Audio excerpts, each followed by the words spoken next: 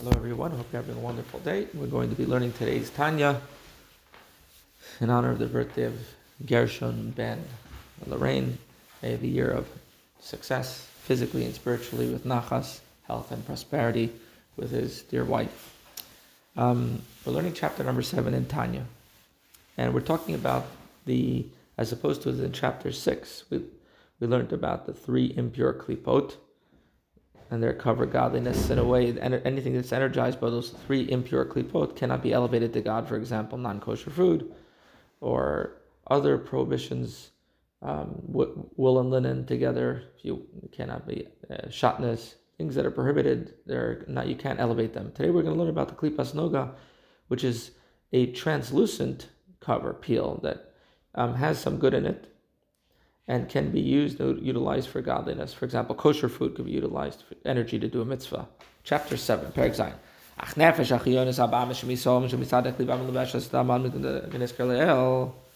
However, unlike the forms mentioned in the conclusion of chapter, life forms mentioned in the conclusion of chapter 6, which are derived from the 3 holy unclean klipot, the following life forms are derived from klipat noga, the vitalizing animal soul in the Jew, which is derived from the side of klipa, and which clothes itself in the human being's blood, providing him with physical life, as stated above. Nafshis behemis b'chayis.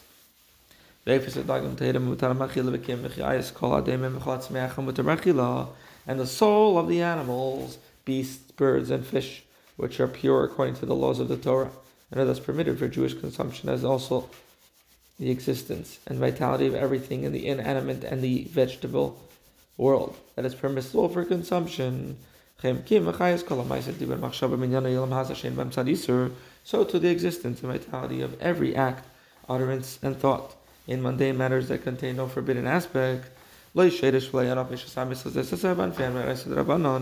being neither root nor branch of the 365 prohibitive precepts and their offshoots, prohibited either on the explicit authority of the Torah or by the rabbinic enactment. Yet, when these permitted thoughts, utterances, or acts are not performed for the sake of heaven as they ought to be, everything should be for the sake of heaven. Business, leisure, do it to be able to make money, to serve God. But instead, they serve only the will and desire and lust of the body. And even when it is not needed it is a need of the body and necessary for its very preservation in life, such as eating, which the body requires for its very existence. Without it, it cannot possibly live, as the act itself cannot be faulted. But the fault lies in that its intention is not for the sake of heaven. In other words, to utilize his body as an instrument in the service of God. If this spiritual intent is absent, then all these acts, utterances, and thoughts are no better than the vitalizing animal soul itself. And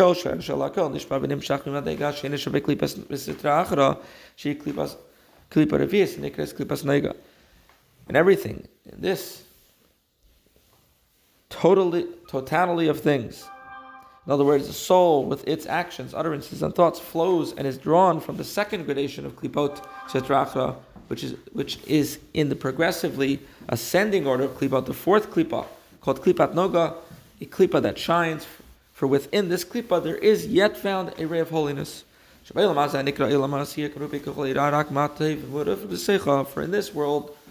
in this world called the world of asiya, action, most indeed almost all of the klipot noga is evil, with only a little good intermingled within it.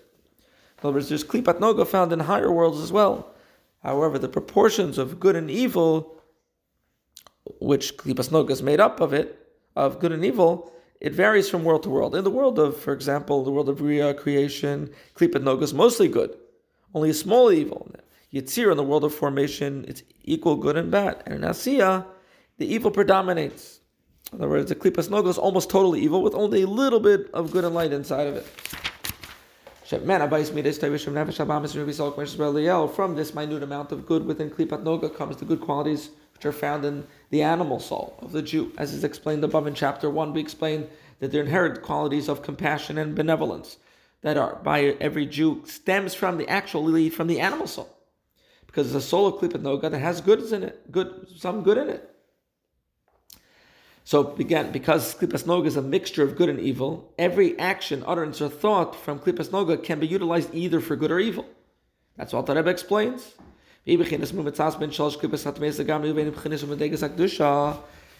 Klipat Noga is an intermediate category between the three completely unclean klipot and the category in ordinary of sanctity.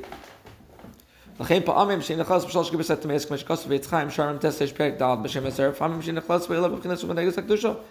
is sometimes absorbed within the three unclean klipot, as is explained in Eitz Chaim, Portal 49, beginning of chapter 4, citing the Zohar, and at other times it's absorbed and elevated to the category level of sanctity. When you eat on Shabbos food that's kosher, you're bringing it up to sanctity. If a person eats just to be gluttonous, and brings it down to the three impure klipot. Thank you. That is, it is absorbed within sanctity when the good that is intermingled in it is extracted and is separated from the evil prevails over it and ascends to be absorbed in sanctity. For instance, if one eats fat beef and drinks spiced wine, not out of physical desire, but in order to broaden his mind for the service of God and for his Torah, as Rava said, wine and fragrance make my mind more receptive. Or in order to fulfill the commandment to enjoy the Shabbat and festive meals, the Shabbos and festivals, as ein isbader. So when you're eating for that reason, as ein isbader, when one eats and drinks in the above mentioned manner, then the vitality of the meat and the wine, which originated in Klipat Noga, is then extracted from the evil and ascends to God like a burnt offering and sacrifice. In other words, the life force of the Klipat Noga and the food drink contained is absorbed in sanctity. So too, concerning speech, the vitality of words spoken for a sacred purpose ascends and is absorbed in sanctity. For example, he who makes a humorous remark to sharpen his mind and make his heart rejoice in God and his Torah and service, which should be practiced joyfully, as Rava was wont to do with his pupils, prefacing his discourse the humorous remark, whereupon his students became cheerful and thereby more receptive and able to understand the discourse.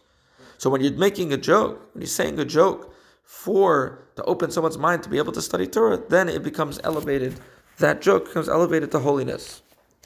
As we're going to see, when all of the mundane becomes elevated to God, that makes the whole world holy, and that's that brings the coming of Mashiach. May come speedily now. Amen.